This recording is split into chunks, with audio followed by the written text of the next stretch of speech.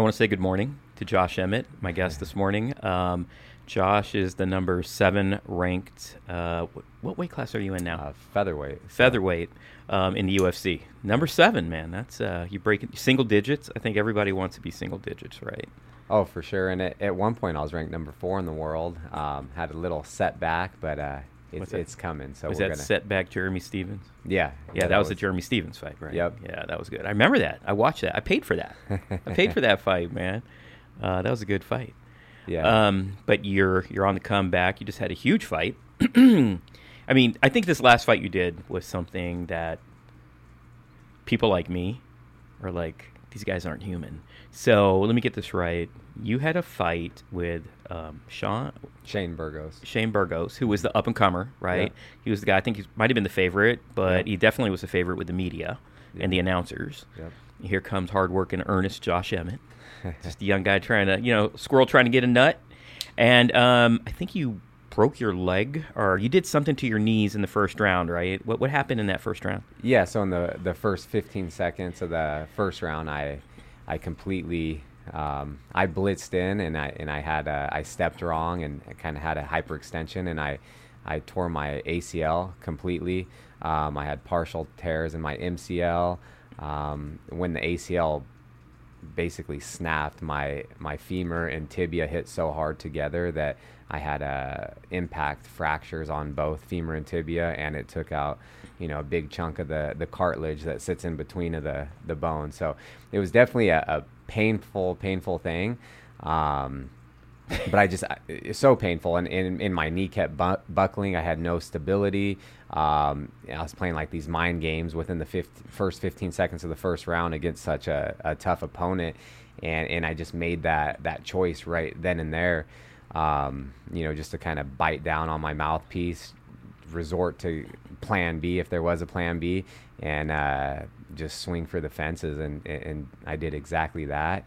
I didn't get to perform the way that I wanted to. Yeah. I felt like, the media and Shane was a huge favorite going into the fight. I know the UFC wanted him to win, but it's just, my whole thought process is I go in there, I win fights, beat people up. At the end of the day, everything I set out to accomplish, everything I want will just fall into place, and that's exactly what I did. So 15 seconds, your leg buckles, and you just bite harder on your mouthpiece. Is that what you're telling me? Well, yeah, just because I could whatever. have given up right then, and I think most fighters in my position, they would have given up. They would have looked for a way out, and that's one thing that I say I will never, I'll never quit. I'll never give up in a fight. You see this time and time again. You're literally going to have to knock me out or, put me away, but I'm going to keep on coming. And, yeah, it's tough. Like I've gone through several injuries. My UFC debut, I had a compound fracture in my finger, and I had to hide it from the ref to continue to fight because I know compound. That means like the bone was sticking out through my finger. It was on my that could be a good weapon though. Ring finger. Yeah, right. Yeah. But it was so painful. Even with that, like, I've worked my entire life to get to the UFC. Here I am. I took my UFC debut on a 4-day notice, flew across the world to the Netherlands against a tough guy again that was, I was the underdog again. But in my mind, my coaches, my teammates, myself, I knew what I was going to accomplish. I was going over there to win and start my run at achieving gold, becoming the best on the planet, a world champion. And this is at lightweight, so a heavier weight class at the time. And in the third round, he kicked my finger. I blocked it. Must have been the right angle, the right amount of force, and it bone just sticking out of the skin. And I had to keep looking down because Like you saw it. Oh yeah, it was sticking. It was so, again, painful. I think a lot of people would have quit right there too. But you hit it. But I hit it from the ref when they stopped the round, just because I wanted to get back in the mix, because I didn't want that to cause a loss. And I have a different mentality and things that I prepare for that we talked about before before I fight. It's well, you have a mind coach, right? yeah. I work. What is that about? What's a mind coach? So I think a lot of times it's, people work with sports psychologists and stuff like that. So his name's Josh Manuel, and he's based out of Vancouver. Just a brilliant man. And so we do a lot of visualization, and I incorporate that into a lot of my fights, my training. We go into almost like a hypnosis, and deep trances and stuff like that. So it's almost like, when I get to the fight, I've already seen it, hundreds of times. I've played it out all different ways. Like I've been in good positions, bad positions. I finished the fight in the first round. I went to the scorecards, but at the end of the fight, regardless what it is, my hand's raised. And so I'm willing, and I accept this. It's a fight. It's going to hurt, So before the fight, I'm just getting like prepared that I'm willing to go through anything. Like I'm willing to go through hell as long as my hand gets raised. I know this is going to hurt. It's like, flooring your car into a tree with no seatbelt and just hoping everything works out for the best, and because you don't know, it's the unknown. Mm-hmm. You go into a fight, some of the best guys in the world. It's gonna hurt. Like I want to go in there and first punch I land, knock him out and win. But realistically, that's most likely not going to happen. And I showed in my last fight, maybe that would have happened if I didn't injure my ACL and I didn't have to fight the guy on one leg. But yeah, I just accept it. Well, there was a fight last weekend or the weekend before, Sugar Sean O'Malley, where his leg was taken out by some behind the calf kicks. What is there's a word for that? Just calf kicks. Just calf kicks, and it deadens a nerve, right? Well, a lot of times it's so painful just because you don't have a lot of meat, you don't have a lot of muscle in that area. So I think just over time, people are just kicking the calf, and then it'll you can use it as like a one of your game plan. Like if someone moves a lot, you can start kicking their calf, and then that'll slow their movement down because you can't put a lot of weight on it. So you'll see a lot of people switch to their opposite stance. So, so they're not getting kicked in that leg. But he was being targeted in I think it's called the perennial nerve. Maybe I'm saying that wrong, but he kept kicking him there, and this has happened in several fights. Someone did a really good breakdown and showed all these fights where it creates like a drop foot. When you hit this, it like almost like paralyzes your foot, so people's foot are like this, and I think that's exactly what happened.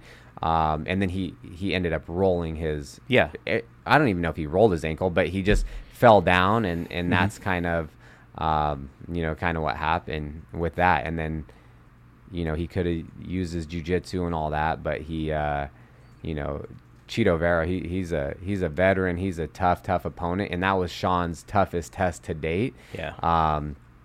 And he didn't pass the test. So, but I mean, I guess where I was going is like you could have done that, right? Because you were fighting on one leg, and you could have just kind of given up a little bit. Yeah. Not that Sean O'Malley gave up, right? But I mean, I think. Whatever, I'm not going to say anything. No, but that is the thing. Like, he had no injuries, and that's one thing. Like, he's there. Maybe the UFC they were building him up. Like that was his 5th fight into the UFC. They had to give him tougher competition, and Chito was a tough opponent to do so, but because he has that it factor, Sean O'Malley. It's outside the octagon. He's just the character he's portraying.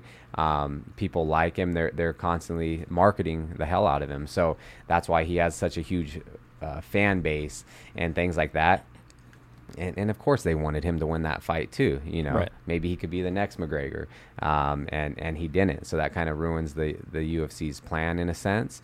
But that's the thing with fighting. Like you can build up and try to build up who you want to, but at the end of the day, people are going to have to fight, and anything can happen. Like maybe if it's someone, it's just people that don't fight, it's like that's where it's like I can almost guarantee, but anything could happen. Like I can beat this guy 10 out of 10, but when you're fighting the best fighters on the planet, it's fraction, it's inches. It's like if you make a mistake and someone capitalizes on that, it's like I feel like it's 50-50 when you're on the feet. Anything can happen. So that gives us, that kind of leads us into another issue that I find interesting about the UFC because, and hey, let's all be clear, you are an employee of the UFC right now, so I don't want you to say anything that's ever gonna, get you in trouble with your boss. Yeah. So understood. And if I say anything, you just let me know and I'll back off right away.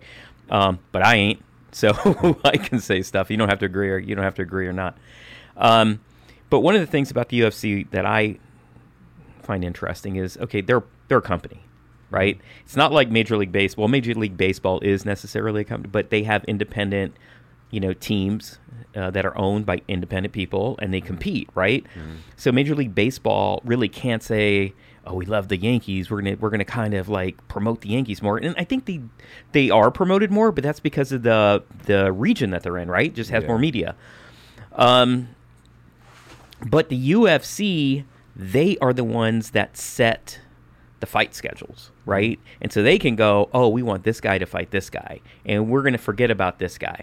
So what I find kind of interesting, and us talking about, Sugar Sean O'Malley brought it up, is I notice a lot of times that they will get marketable guys who haven't really proven themselves, but they're like on a 3-fight winning streak, and marketable men or women, and they get like on a 3-fight winning streak, and they go, "Oh, that's a good-looking person," or "That's a person with a like Sugar Sean O'Malley." That we can market. Yeah, we can market. Yeah, he's got that it factor, right?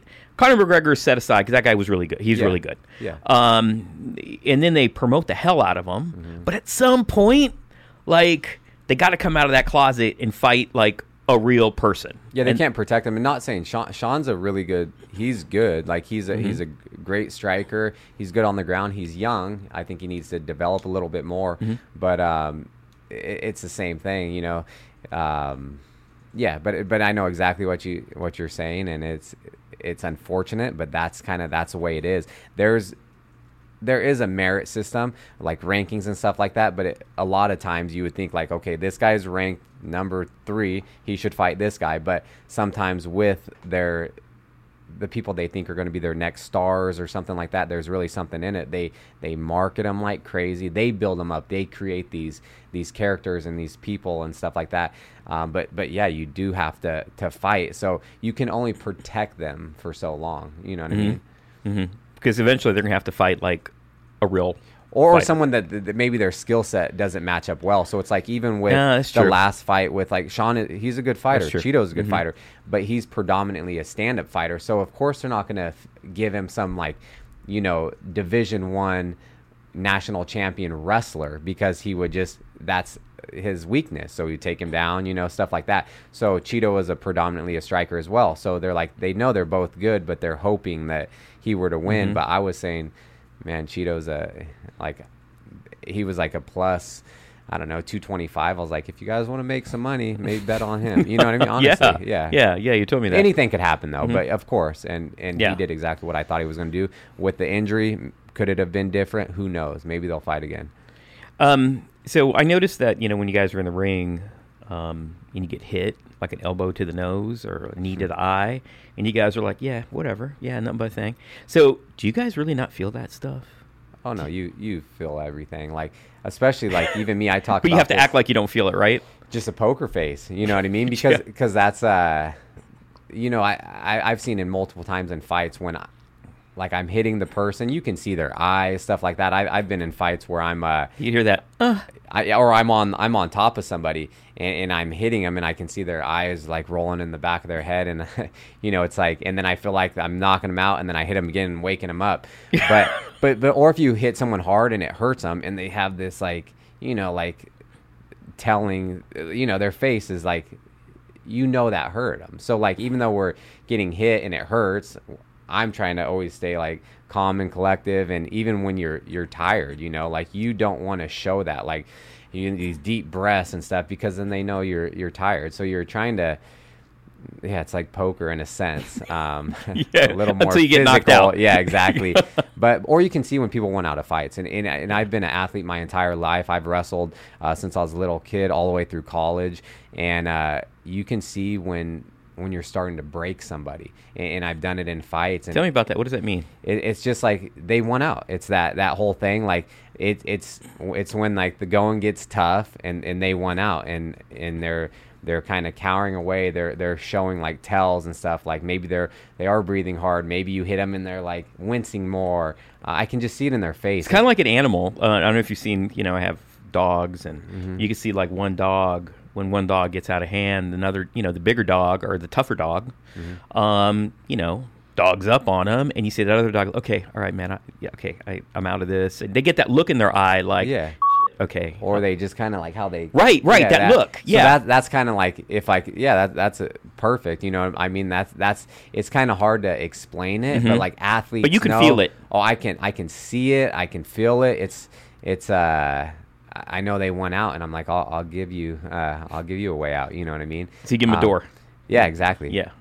Yeah. I have noticed that about you. So one of the best knockouts I've ever seen was you, and hopefully we'll have footage of this running under this, your knockout of Michael Johnson. And so people always go, oh, he starched him. Mm-hmm. And it's like, okay, if anyone wants to know what people mean by when they say starching somebody, they got to look at that video, because that guy literally became stiff and fell over like a overly starched shirt. Yeah. Like, boom, straight down. But you know what I liked about it? Is that once he fell down, you didn't jump up on him and start throwing hammer fists. Yeah. You just were like, okay, I did my job, and walked off. And you notice that many fighters, man, if a guy falls down, they jump up, and even though he's obviously out, eyes rolling, doing that weird lung breathing thing, they still start throwing those hammer fists. And I'm like, come on, man, the guy's out. Like, how do you feel about that? No, and I've talked about this several times. It's like, I think I did it with Ricardo Lamas. Like, I have a handful of knockouts. Oh, that was a good one, too. And Ricardo Lamas, that was the one where I took on a 3-week notice, and he was ranked number 3 in the world, and I jumped in there because I knew what it would do for my career, and I had one fight at featherweight by that time, because I had just dropped from lightweight to featherweight. I won a fight, and then I got presented Ricardo Lamas, because he was supposed to fight Jose Aldo. The winner of that was going to fight for the featherweight title. Since Frankie Edgar got hurt, Aldo jumped up to fight Max Holloway, the champion at the time, again, and so Lamas was left without an opponent. So, I was like, hey, let me, fast track my career, and I campaigned hard for that fight, and I got it. And then I went in there and I knocked out the number 3 ranked guy in the world. I did the same thing. Like, I hit him clean, and I can feel. It's almost like if you golf or if you've played baseball, it's when you're swinging as hard as you can at the thing. It's when it'll slice or you miss or whiff. But when you hit it perfect, when you just hit it like just a perfect swing, and it's you're not forcing it, but you can feel the connection of the club or the bat. Like, it's a home run or it's a good clean shot. That's what it's kind of like fighting. When I connect with something, I can almost feel it, like because you want to hit with your index and middle finger, or the knuckle, the placement. That's good. That's good to know. That's my takeaway from this. Yeah, that's why a lot of people have like boxer breaks, because they're hitting over here, and it's like their fourth and fifth metacarpal that break, because it's the weaker bone. But you want to land with those, so I can just feel it, when it's clean. And then I obviously look at my opponent, and they're just like you said, starching them, or it's just like they're just dropping. I know they're out, and so I think it looks a lot more sweeter. And on all these people, I could have jumped on them and followed up, but that can, everyone has a family too, and I know at the end of the day, it's like people say don't stop until the ref is pulling you off. It's a lot of games, football, stuff like that. Don't stop till the whistle's blown. If someone's out, they're out. Like, I don't want to kick someone while they're down, and I think it looks a lot sweeter too. I always say that's like hitting a grand slam in the World Series, just a walk-off grand slam. Right. That looks way better when I just hit them. I know they're out, and I can just turn around and walk away, instead of me jumping on them and following up with a few unnecessary shots. Yeah. And so, like, that one and the Johnson fight, I knew they were out, and I can react really fast, and it's within seconds. So when I hit someone and I drop them, if they're not, falling over like a tree, then I will pounce on them. And then right after that, I did to Mirsad Bektik. I dropped him with a jab. I knew he was, disoriented, but he wasn't out. So I had to jump on him and follow up and get the TKO and things like that. Okay. So, like, it reminds me of the Randy Couture, Michael Bisping fight. When Randy... Okay, I think it was Dan Henderson. Oh, that's right, the Dan Henderson, right, yeah. Thank you. Sorry, man, I get those early guys all confused. The Dan Henderson, Michael Bisping, when he knocked him on the ground. And then he jumped on him and just, oh my God. Yeah, and that was all his weight, all that. Yeah. And that's like, and they had a lot of, bad blood and, a lot of bannering. So I can understand that. Like, possibly I haven't had that yet. I feel like, I treat people the same way they treat me, and everyone that I fought has been somewhat like respectful.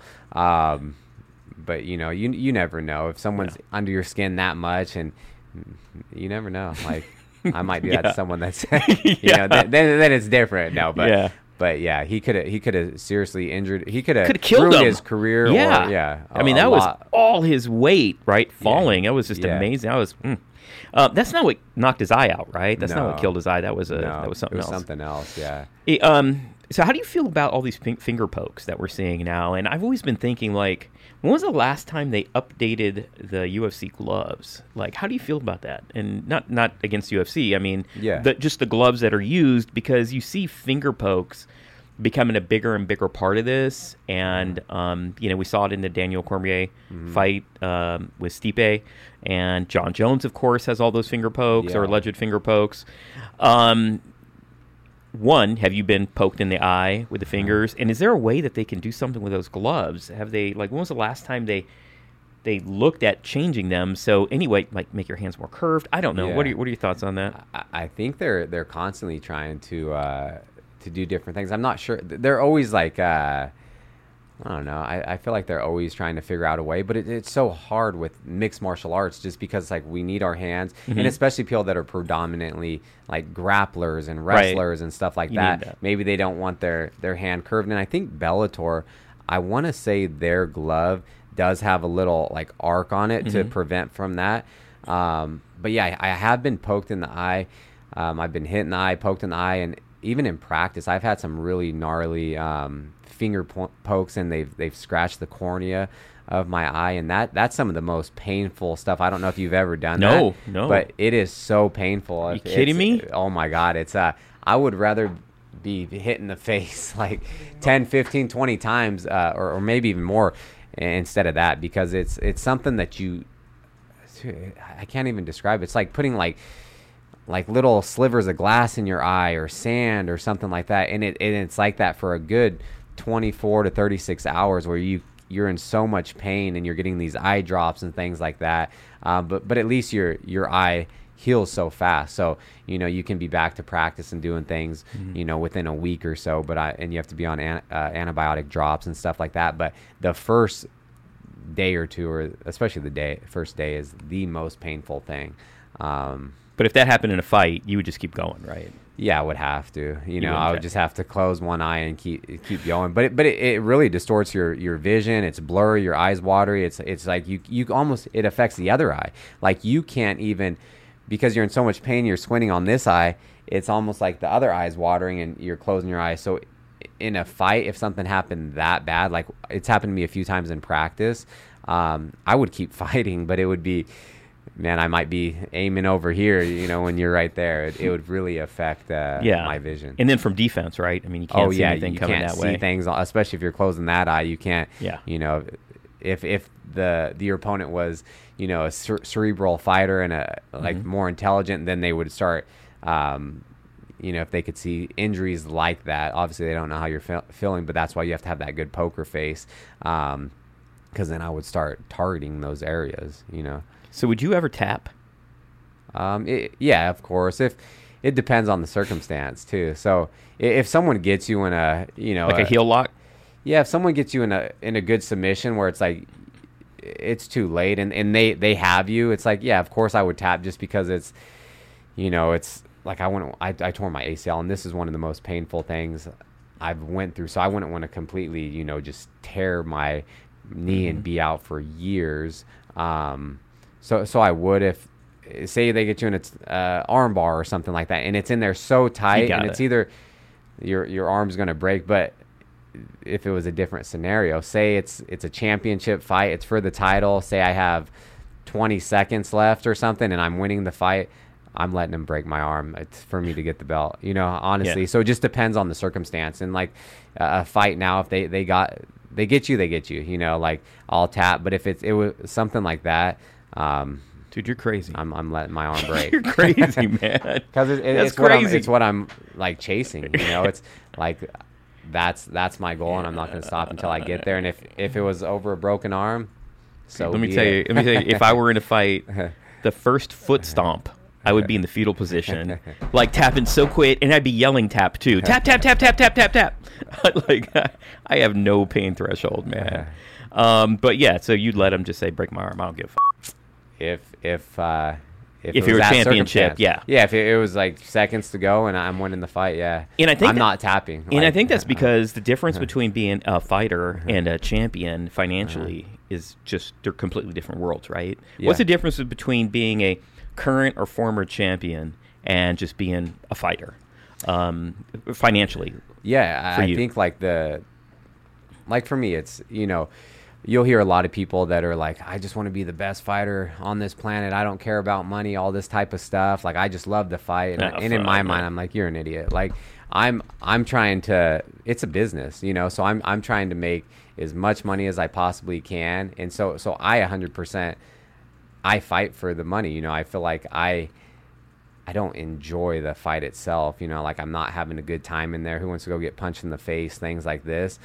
So I don't enjoy fighting, but I enjoy the lifestyle. I enjoy what I'm chasing, just everything about fighting besides the actual fight itself. But I think I'm really good at it, and there's no other job. I'm sure there is, but a lot of jobs you can't go. Even though I'm working the whole 8 to 12 week camp, you go fight for 15 to 25 minutes and you can make, hundreds of thousands of dollars, or even for some of the champions, you can make millions. There's no job you can just make these lump sums of cash. So, but from starting out an entry level fighter, I think say you get into the UFC, your debut, I want to say it's 10-10 right now. So it's 10,000 to show up. If you win, 10,000 to win. That's other than that, that's nothing. Because you got to pay for your gym time, you got to pay for your camp, right? Your team, everything. Yeah, and that's only if you win. So it's like entry level fighter, $10,000. Say you lose your debut. Say you took it on a week notice. Your dream and goal is to get to the UFC. So you're going to make $10,000. Yeah, you have to pay for your training camp. The UFC supplies the fighter and one coach airfare. So typically you have 3 corners, so you have to pay for their airfare. You have to pay out of your pocket. Yeah, the fighter does. Yeah, the fighter has to pay for the airfare. They give you one hotel. I'm not going to have myself and 3 of my coaches and people sleeping on a bed there or on the floor. They're out there to help me. So it's like I always buy different, I put it so it's 2 in a room, you know what I mean? I usually get an Airbnb because I like to cook, and then I have some friends and my wife stay there. Then I have my coaches, I get them all rooms, I give them per diem, so you're thrifty. Things like that. Yeah, well, I'm just like, they're there for me, so I'm not going to make it, hard on, like that much harder on them. But they understand, like someone coming into the UFC, their debut, you have to slowly climb up the ranks. You have to get into, it's just levels of contracts. So it's like your first set of contracts, you're not making anything. Say it's like, and what I mean by that is, say you get in there, like we'll give you a 3-fight contract, but you win those 3 fights, then they'll renegotiate bigger contract. If you win 2 fights, they really like you, you're exciting, they'll renegotiate at the 2 fights, if you had a 3-fight contract, get you a bigger contract. And this is where management comes into play, and how exciting you are, and the potential they see in you. So that's why I come from a wrestling background. My base and foundation is wrestling. I could go out there, take people down, grind them out, boring fights, winning decisions. Right. I wouldn't have got to the place. I wouldn't be where I'm at as fast as I got there too. Just because I know what the fans want to see. I know what Dana White, and it at the end of the day, we're in an entertainment business. People want to see boxing. People want to see knockout. They want to see Michael Johnson getting starched. Yeah, so that's the thing. So I aim to be entertaining. I want to be exciting. Like even wrestling, all through my wrestling career, people like to watch me wrestle just because I was exciting, and so I really want to be exciting when I'm actually fighting. And so you got to think about that, right? So you're thinking about that when you're preparing. You're like, yeah, I know I could probably wrestle and get in a better position, but shit, maybe I'm going to be too boring. So do you think about that? Does that? Well, I do, but I love the box too. So it's like, okay, I know it's mixed martial arts. It's not boxing, but even if I've never been in a boring fight, even when I was fighting on the regional scene before I got into the UFC, you know, I was using a lot of wrestling, and I was getting like finishes, TKOs, knockouts from like the top position with elbows and strikes like that. So it's still, I will never be in a boring fight. I can guarantee that. I've never been in a boring fight. I never will be. So even if I am using like more wrestling, that's just my style. Yeah, like I said, I aim to entertain and be exciting. So it's like that was the problem when Ben Askren came on, right? Like everybody's like, oh, all this dude does is wrestle. I mean, he's boring. Like, why are we giving these shots? Like, no one wants to watch this guy. I mean, I heard a lot of fighters say that about Ben Askren. Well, and I think because he was such a high-level wrestler, he was I think it was ONE FC. He was the champion. Yeah. He was just making. He was undefeated when he came over. Undefeated. He was making all the fights just look so easy. You know what I mean? And then he was saying he's the best. He's the best. But I feel like the UFC, I don't care. All the other organizations are great and stuff like that, but the UFC is the biggest, best platform in the world, and that was my goal from the get-go. I only wanted to fight in the UFC. It was UFC or nothing for me. So that's why when he's saying that, people are like, you couldn't compete with the guys in the UFC. But then he came over, and he did well, but then he was just trying to wrestle people and stuff like that, and his striking maybe wasn't up to par with some of the people he was fighting, and because these guys are good at everything. Yeah, they're good at everything.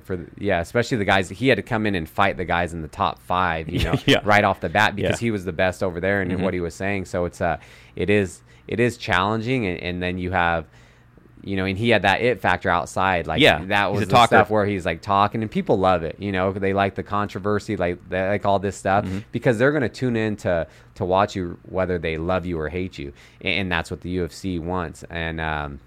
And so he had a target on his back the whole time with the people in his weight class. So those are the contracts. So as you stay in, you get the bigger contracts. But what about when you're not fighting? Like, okay, say you get hurt, right? So like you're hurt right now. You can't fight for like 10 months. Yeah, if that. I'm not even sure the time frame, but they say most ACLs are 9 to 11 months.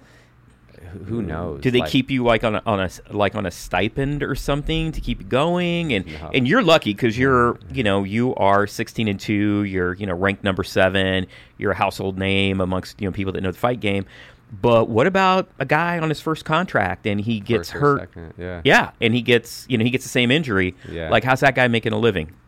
Maybe Uber. Oh, really? Gig City? There's no monthly stipends. We're independent contractors, so we're technically not even employees of the UFC. We're independent contractors, but we can't fight in different organizations. We can't do stuff like that.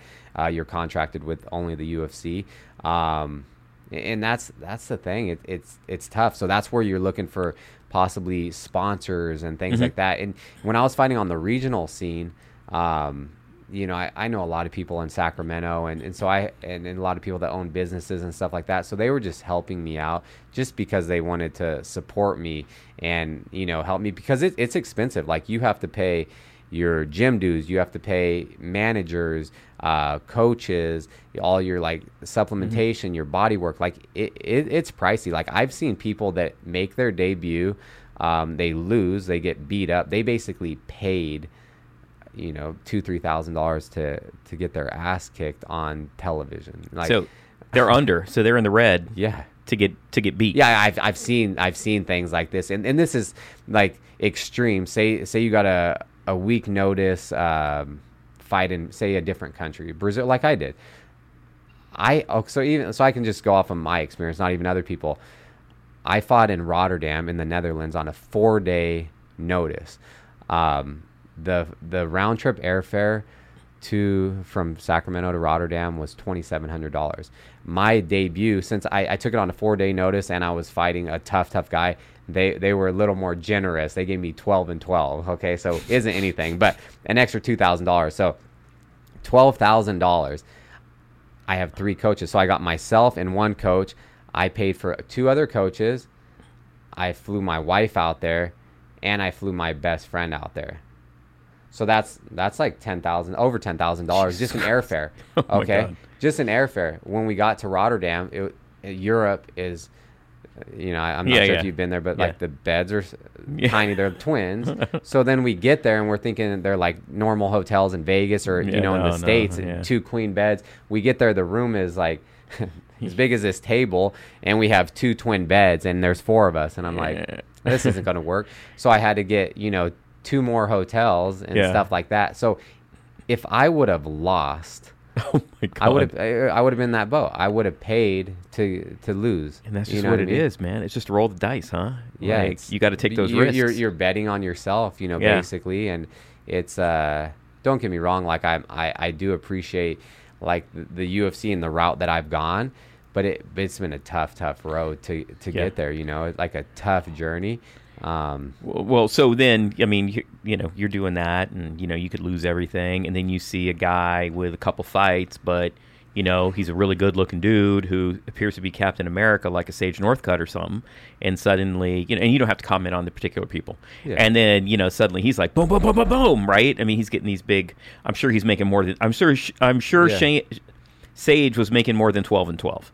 Yeah. I mean, how does that make you feel? I mean, on the other hand, though, it allows for guys who are like a Cheeto Rivera or Cheeto. Mm-hmm. It allows for them, hey, if I beat this dude, now they can't ignore me, right? Yeah, you kind of still so it's on both sides, right? So it is good, and at the end of the day, like I'm not going to hate on anyone's like success. Like I'm glad, they're doing great. I just say, why can't it be like that across the board for everybody? So for the people that are coming in and they're hard workers, never had anything and nothing handed out to them, or no one building them up or marketing them, doing that certain things. But it's like, then again, like Sage is a great guy. He's he's on our team. He's genuinely like one of the nicest people I think I've ever met. Like, like, so that's no act. No, that's not an act. Like that's him. Like I remember when he like first came over and we were actually sparring, and I hit him with like kind of a clean hard shot, and right there in sparring he's like,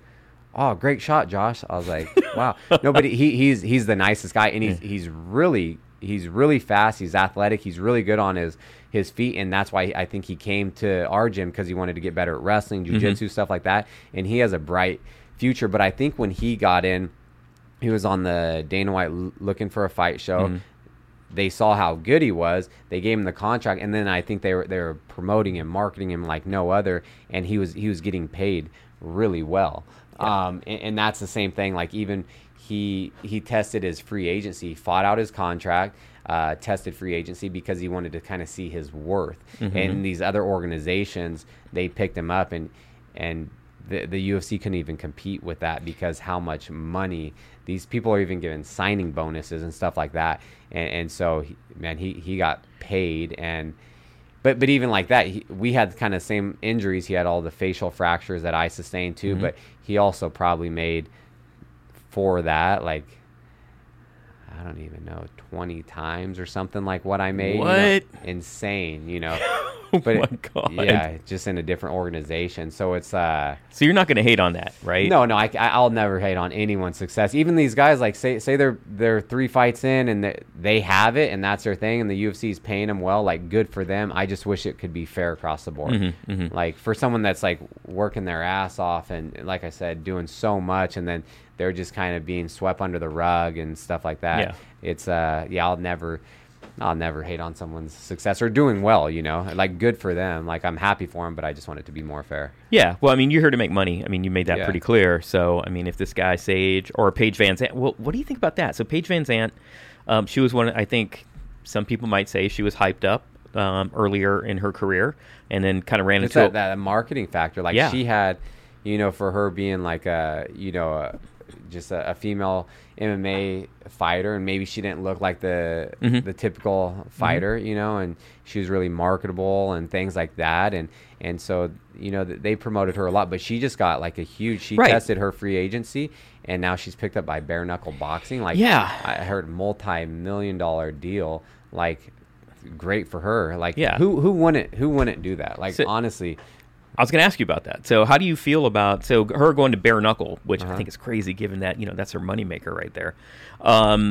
Though I think the guys usually look a lot worse in those bare knuckle fights than the women I've seen in the fights, right? I mean, they end up looking, I don't know why, but maybe just like the power, I'm not sure. And even just your knuckles, it's just skin on skin. It's just, I feel like it maybe looks a little worse than it actually is. But I would love to, I would do something like that. Yeah, I was going to ask you, would you? Yeah, you wouldn't be. Bare knuckle boxing, because it's like, okay, we fight with a 4-ounce glove, but then you can throw elbows, right? Kicks. Like, I'd rather get hit with a bare knuckle fist in my face than an elbow, or a shin. A shin feels like someone swinging a baseball bat at your head. Really? Yeah, for 100%. So it's you'll see people that are holding wooden bats, baseball bats, and people kicking them, breaking them with their shins. Like, I would much rather be hit with a fist than an elbow or a knee or even a baseball bat, shin. And the amount of force that they're swinging that, it's painful. And all you have to do is worry about hands. I don't have to worry about takedowns. Yeah, kicks. That's true. Like, I love to box just in general. I love boxing. But yeah, that's maybe you'd have to change up your strategy and game plan, because I feel like with me, if I was bare knuckle boxing or doing something like that, I break my hands with 16-ounce boxing gloves. I break my hands in MMA gloves. So I don't know if I would shatter my hands, or I'll just have to hit a lot lighter. But then that's kind of difficult too. Turn into a slap You're fight. In a fight, but it's like you say you want to hit a little lighter, but then they're trying to take your head off, so you're swinging at everything you have. It might not be a good move for my hands. Oh man! So what is the hardest hit you've ever had? I mean, it could be training.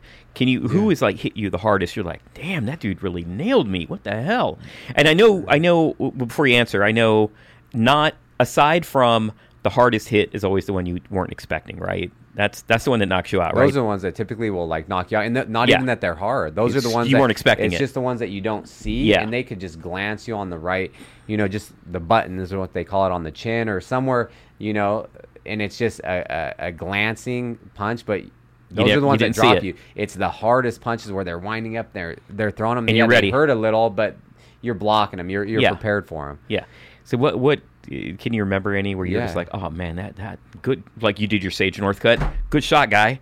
Yeah, for sure. I always say it when I was fighting on the regional scene for West Coast Fighting Championship.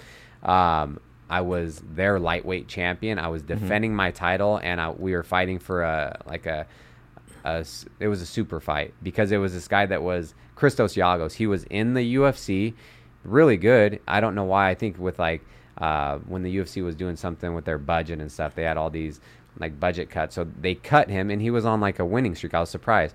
So he was trying to work his way back into the UFC.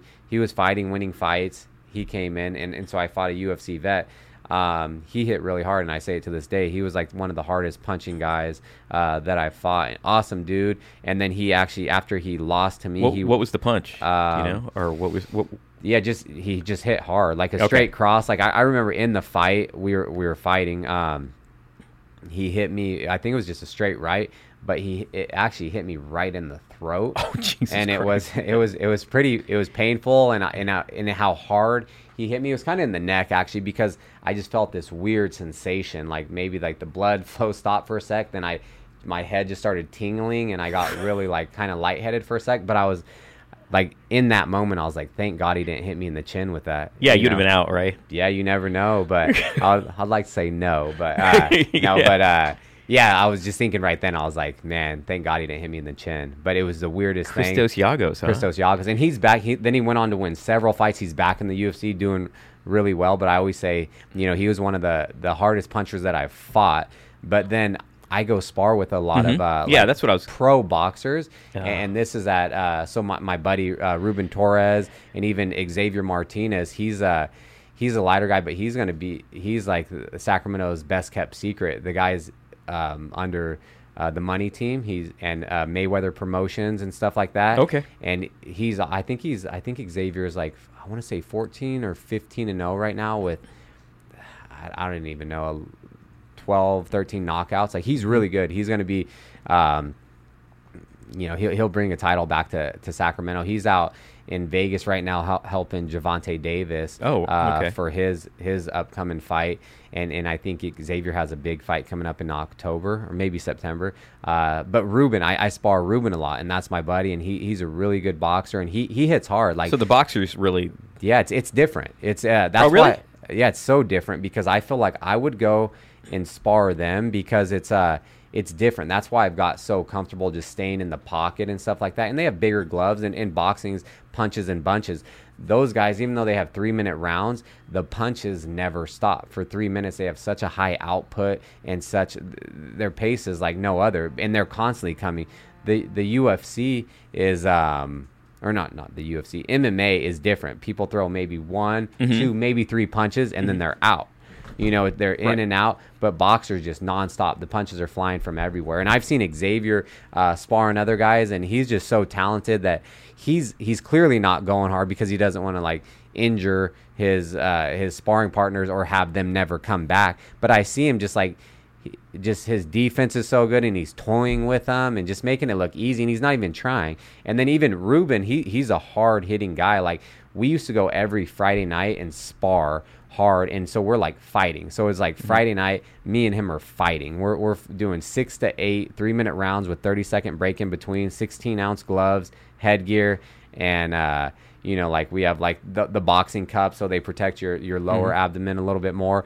I've had, after sparring him, like bruises on my like midsection. Who the hell gets bruises on their stomach and stuff like that? That's how hard he hits, and we're just creaming each other. Like, it's I'm trying to avoid some of that now, but crazy. It's just because it's like maybe that's I just need to get to the fight, and so now I'm being a lot smarter with my sparring and the damage to my head, because I feel like when you're a new fighter, you need, we call it mat time for like wrestling. I've wrestled since I was a little kid, so I've had hundreds, probably thousands of wrestling matches. You need the mat time on jiu-jitsu. You need those hard sparring rounds to get comfortable with punches. Like, you see the people that are like wincing, and you don't want to do that in a fight, turning away, wincing. So you have to be comfortable with punches coming at you and just barely slipping, and you want them to kind of graze you, just slip, and then you can fire back with something. So you have to get comfortable. I've had my hard sparring sessions and rounds and stuff like that for over a decade. I've been doing this and pursuing this. So now I'm just kind of toning it down a lot so I can be in the best condition. I'm constantly trying to develop as a fighter, even every day, every camp. Like, I'm like a sponge. Like, I'm always going to learn. And that's the great thing about mixed martial arts is you will always learn. And I have there's no ego involved, anything like that. I know there are with other fighters, but just speaking on behalf of myself, it's like, if someone tells me something or I learned something and it'll work into my, I can implement it into my arsenal or whatever, I'll do it. Why wouldn't you? So now I just need to get to the fight so I can fight and make some money, because I'm not getting paid for those fights in the gym. Right, right. I mean? That's a good way to put it, man. Yeah. You're not getting paid for that. If something were to happen, hurt, then I don't get paid. So Uber, and that's happened. That I was supposed to fight at the beginning of the year. I got injured, and then I was I was out. So it's like it's just. Did they give you, understanding the financial issues with not just UFC but all the promotions, when you sign up, did they give you like some classes on economics and personal finance to say, hey, make sure you save enough money to pay taxes, make sure you save some savings because you could get hurt and be out on sideline for a while? Does anyone sit you down and do that? And again, not just UFC but other promotions too.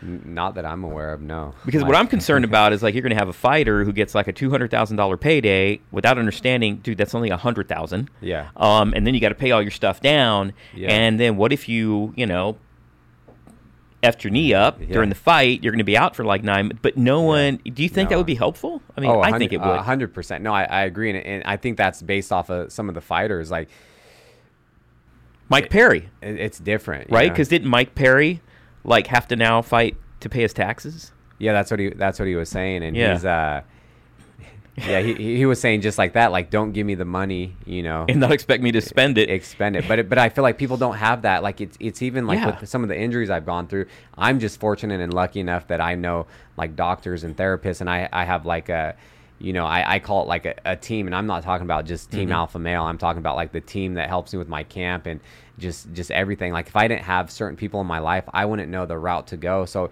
even with like the your financial responsibilities, like a lot of people don't have that. They don't offer that. The UFC doesn't. Other organizations, not that I'm aware of, offer that.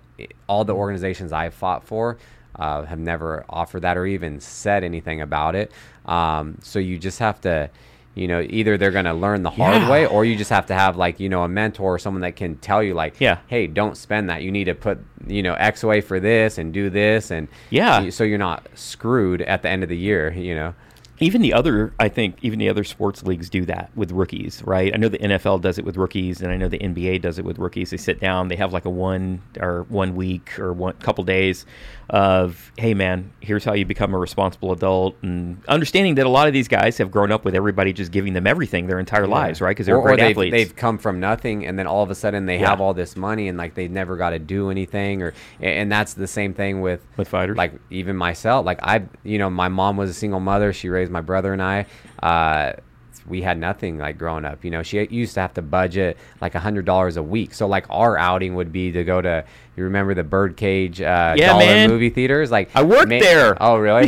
So maybe that's like, maybe we would get to do that. Like maybe we would get to go see a dollar movie. We couldn't have we couldn't have a soft drink. We couldn't do popcorn or candy, but we could see a dollar movie. And then that's just what we had. So it's like, I've been chasing this dream like for so long, since like, over a decade. And so like where'd you grow up? What neighborhood? Sacramento. No, what neighborhood? Well, we bounced all over the place. Like we were constantly moving like every, I don't know, few years or something like that. Did you get in any fights in the neighborhood? Is that how you realize, hey, I can do this? No, honestly, not so much. Like a few little like scuffles and things like that, but not like full on like fights and stuff like that. But no, nothing. So that was your deal was wrestling, and you were like, hey, I think I could take this to the next level because UFC was popping, and you're like, hey, I think there's a future for this. It wasn't like you were the guy who would get in fights and be like, yeah, man, I'm going to be a fighter. Yeah. Speaking of that, man, have you ever fought a street fighter?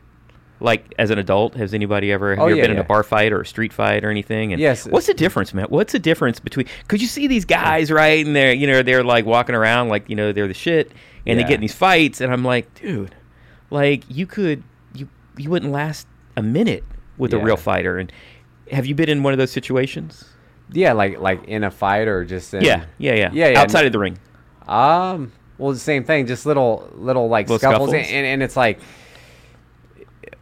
my friends, like I have a big like you got a pack big like close friends that we've been friends since high school and stuff like that. So it's like it's the same group and everything, and I'm the smallest guy out of all my friends, and like so it's kind of funny, like if things were to happen, some people would turn around and like they'd see me and like they would start saying, and then my friends are like, that's probably the guy you least want to pick a fight with, even though I'm the smallest guy. But I think it's just, I don't know, I see it all the time, but I just feel like... What's the difference between a guy who wants to be a bar fighter? Well, if you're a professional, it's like, okay, a street fighter. And I've even fought guys that are like just street fighters or just whatever you want to... Like, they're just getting into it because they think they're a fighter. Like, oh, I've won this many fights on the street. I'm like, what?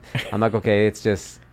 There's levels to it, you know what I mean? Like, there's levels just like anything, you know what I mean? Like, maybe they...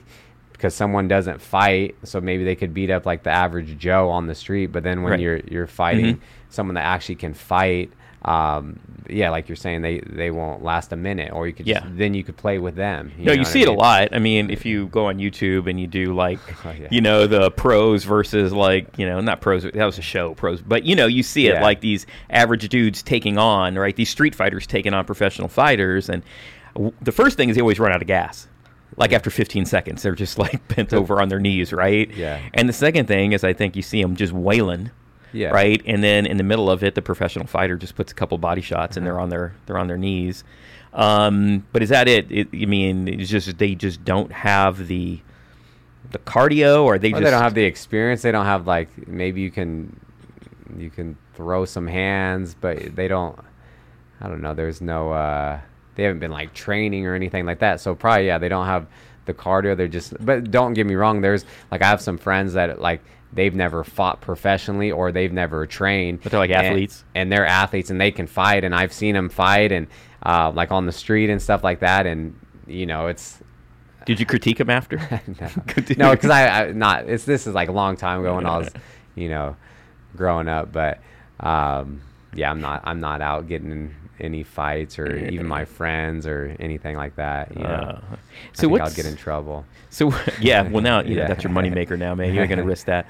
So what is more painful, those shots from those boxers or those elbows or those hits, or dieting, cutting weight?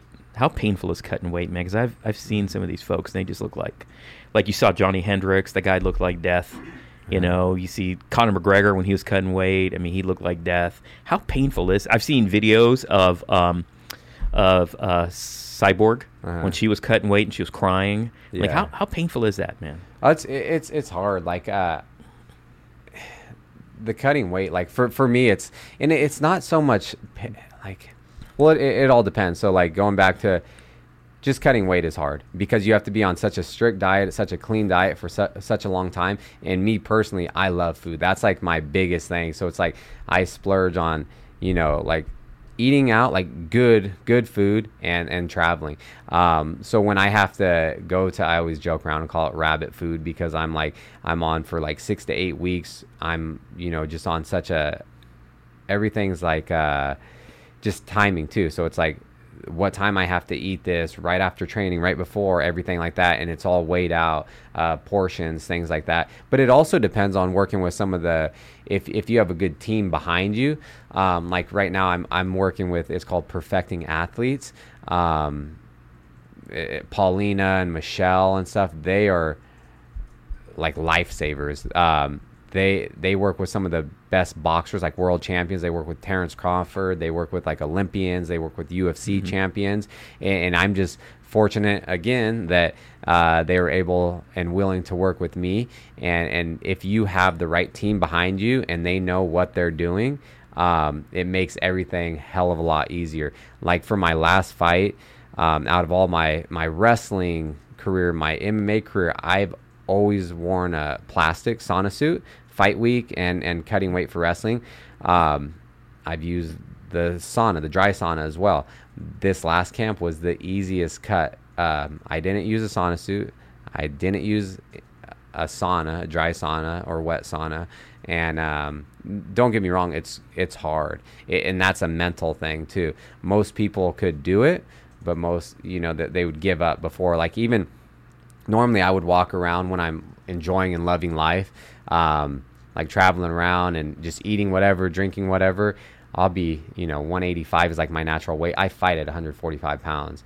So that's a 40-pound cut. I've been even heavier, up to like 196. Like when I fought in Sacramento in 2019, 1 week later before I went to Europe, I woke up at 196. That's 50 pounds in 1 week. It's definitely not healthy. But I was like, for a lot of it was like sodium and water retention and stuff. And I get like, it's called like edema, whatever it's called. Edema. But it's like, I looked like from my knee down to my ankle, it was just like, I had cankles and you could push it in. And the indentation because I'm eating so clean for such a long time. And then afterwards I'm eating like, sugar and desserts and like all these high sodium things and drinking. And so I think I'm just holding on to the water and it's definitely not healthy. But like I put on 50 pounds in 1 week. And then after I drink a lot of water and start doing it, then then it flushes out. But my natural weight is like in the 180s, 180 to 185.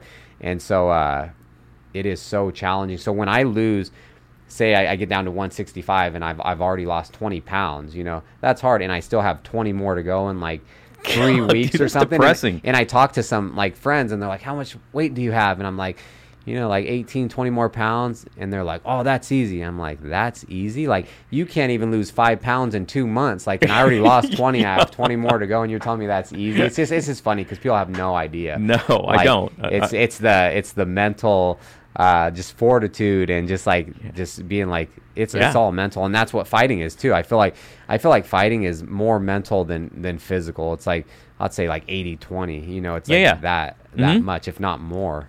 Well, yeah, I mean, the ability to think about what you're going to do next, where that person is on your body, and how you could best, respond to what that person is trying to do while you're getting punched in the face. Yeah, and I mean, stay calm and just Right. be strategic. Yeah.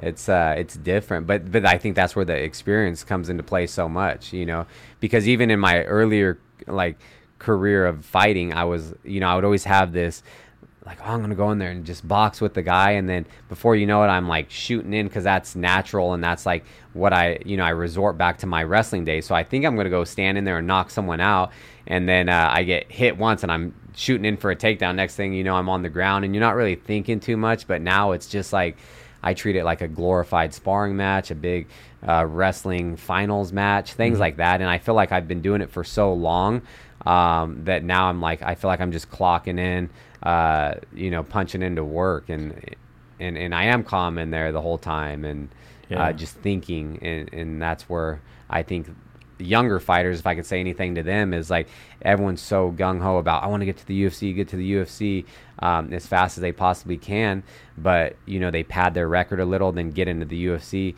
at like 5-6-0 now. Before you couldn't do that, but now they have the Contender Series and all these other things.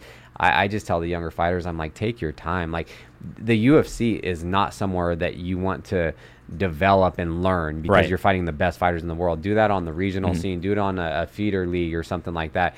Get as much experience as you possibly can, because people's dream is to get to the UFC. They'll get in the UFC and then they'll get beat up and embarrassed and go 0-2 out, or maybe win a fight, and then what? Like, that was your dream. You didn't make any money, and you got probably lost money. Yeah, it's like, it depends on so it's just, it's kind of, it's tough. So it's like, but it's a fine line. But then again, it's like, it's such like, I love it. I love it, but I also, it's like a love-hate relationship. And it's like, it's on the love-hate. So how'd you feel when they yanked your sponsors? So now you guys had to have, like, everybody has to have Reebok. Well, and now it's changed to Venom, which I've never heard of. But hey, man, God bless them. I'm sure they're a great product. I'll wait to see what their stuff looks like. Yeah. But I know before that, everybody had to, you're allowed to make money by, putting stuff in your shorts and wearing their hats and holding up their stuff in the winters, in the middle of the ring. But then they took that opportunity to make that money, and everybody had to wear the Reebok. Would you like at some point to see the ability to go and hustle your own sponsors come back? Because that, that's real money. I wouldn't. And see, when I was fighting on the regional scene, I was able to do that. Like I was saying, with all like the local businesses and people that just wanted to support me. But the UFC, I never experienced that in the UFC, because they were already with Reebok before I got in. So I got in and I just went into that. But I was making more money on the regional scene with local sponsorships than I was for your first couple contracts, probably. Actually, no, because it's on Reebok sponsors on a tiered system. Okay. So it's like, and I know they changed it up a little now, but when I got in, and I'm still on the old thing, your first, I think it's 1 through 5 fights are only $2,500, 6 to 10 or $5,000, and then it's like, it goes up $5,000 until you get to over 20 fights, and it's $20,000. So it's $2,500, 5, 10, 15, 20.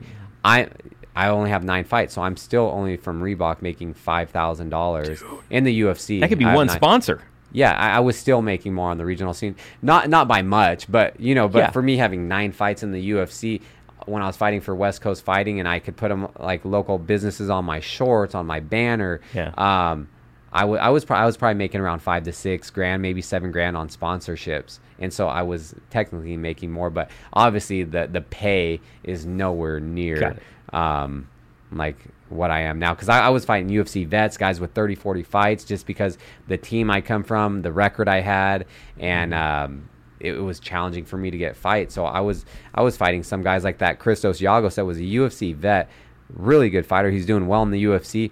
I fought him for $1,000. Oh my God. Yeah, it was horrible. And even like, and that, it was frustrating, because if I would have fought him in the UFC, we would have got fight of the night because it was going to be a 5-round fight. It was back and forth for 3 rounds.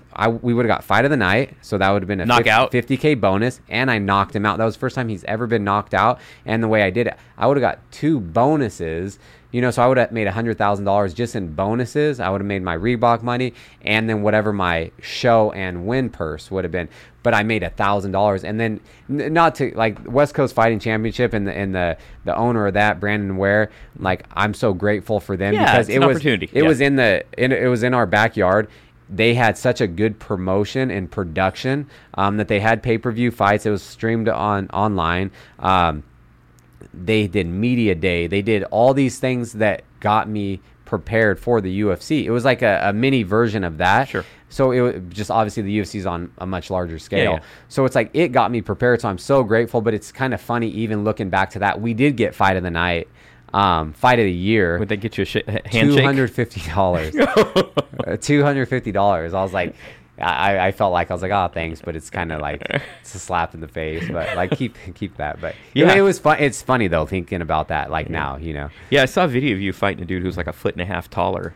Yeah, I fought a guy.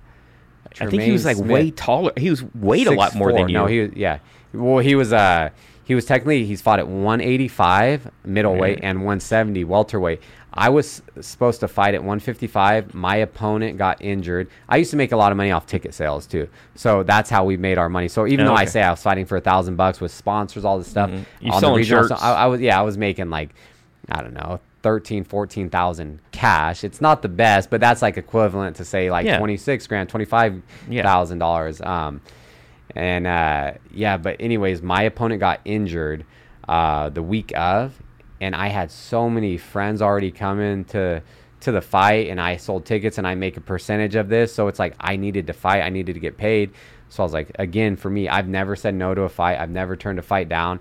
They said, hey, how about fighting this middleweight, welterweight? He says he'll drop down a little bit. So I went up in weight. I didn't have to cut as much weight to get down to 155. I was like, yeah, let's do it. He was 6'4". Yeah, I saw that video, man. Yeah, so it was like huge. He was huge. So it's like... I was like, how do you do? What do you do when you fight a dude that tall? I mean, you just go in, you go like chest to chest. Yeah, so he definitely had the reach on me. That's good for me to know, by the way. I need to know this. Well, that's where my wrestling comes into play. So I was able to, I was still swinging for the knockout, but then we ended up kind of tying up, and I took him down, and then I just kind of resorted to that. But that was an awkward fight just because he was, him being so tall, he was surprisingly super strong, and he was so long. So he like... kind of like wrapped me up and all these things, but I ended up like taking his back and flattening him out, with putting like both my legs in like the vines or the hooks, and then you were just call him, and then TKO'd him. Yeah. But it was that was an awkward fight, and it was tough. But I fought at welterweight before. I fought at 55, and I currently fight at 45. So I fought at 3 different weight classes. What do you like the best? Probably the heavy, so you don't have to cut as much. Yeah, basically. But then those guys are they're so tall much bigger and big, and so I do like the featherweight right now, just because I feel like I'm an average to maybe on the bigger spectrum of like just size. People are still I'm still short, so people are still taller than me. So after you weigh in, right? How much weight do you put on before the fight? Like by the time that bell rings, how much have you gained? Yeah, so typically, because we weigh in now Friday morning, I'll weigh 145. I'll usually I'll get up to like 173, 174 within like 12 hours. Jesus. No, just from fluids. Like fluids and eating, I'll be like 73, 74 at night. And then, it kind of goes through you. So the next night, I typically fight around 170 because they weigh us right before we go. Like when we get to the arena, they weigh us just to check our weight.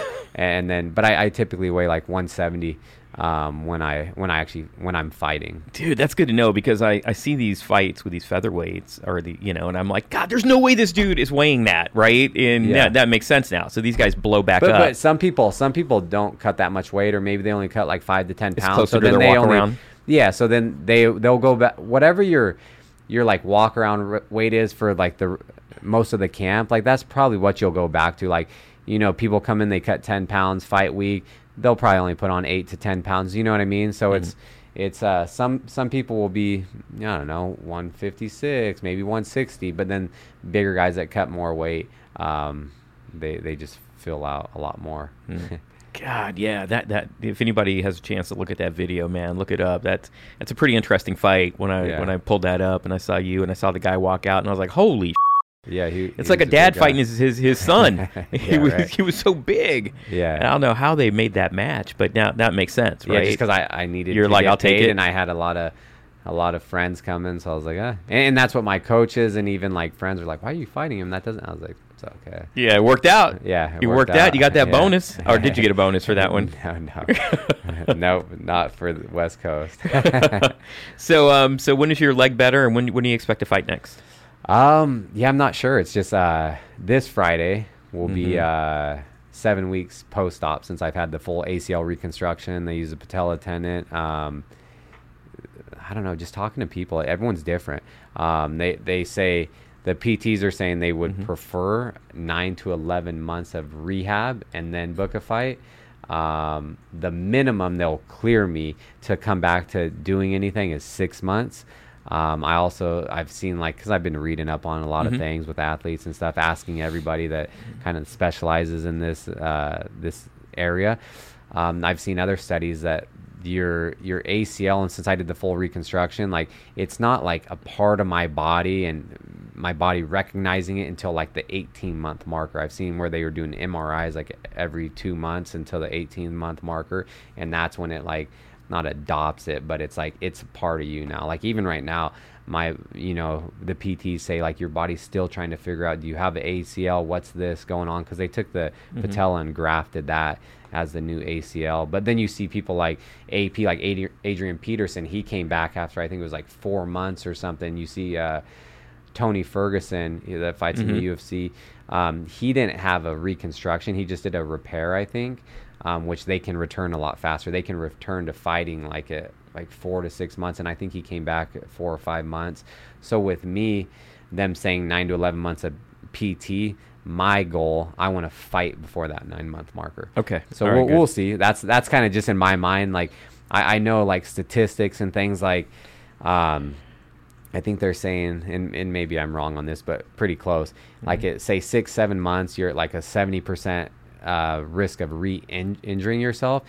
Every week it goes down dramatically until like that 11-month marker where it could be like 10 to 15%. So obviously if it's like 7 months to 11 months and I have a 70% chance of getting injured to a 10% chance if I wait a few months, like obviously I'm going to wait the few months, and just depending on how I'm responding and the things I'm able to do, just because I've had so many surgeries and injuries, and this is definitely one of the ranked high on the list, just because it's such it's a major joint, and it's so painful. You need your knee to do most everything. At least when I've hurt my hands or elbows, shoulders, head, even I've had facial fractures. At least I could walk around and do things. Now, now it's just it's something else. So. I don't wish this upon anyone, even my worst enemy. Yeah, especially not in your career. Yeah, not at all. Not in your line of work. Well, I hope that you can. Well, I know you're going to get this back, and I hope you get a good fight when you come back. I mean, is it up to them who you fight, or do you get to choose who you fight?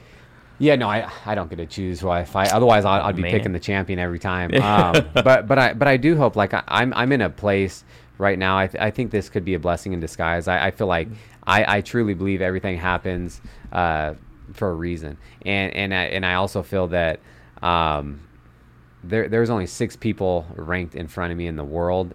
Every single person has a fight booked, so this could be the blessing of not why I got injured, but I always just try to think of the positive when bad things happen.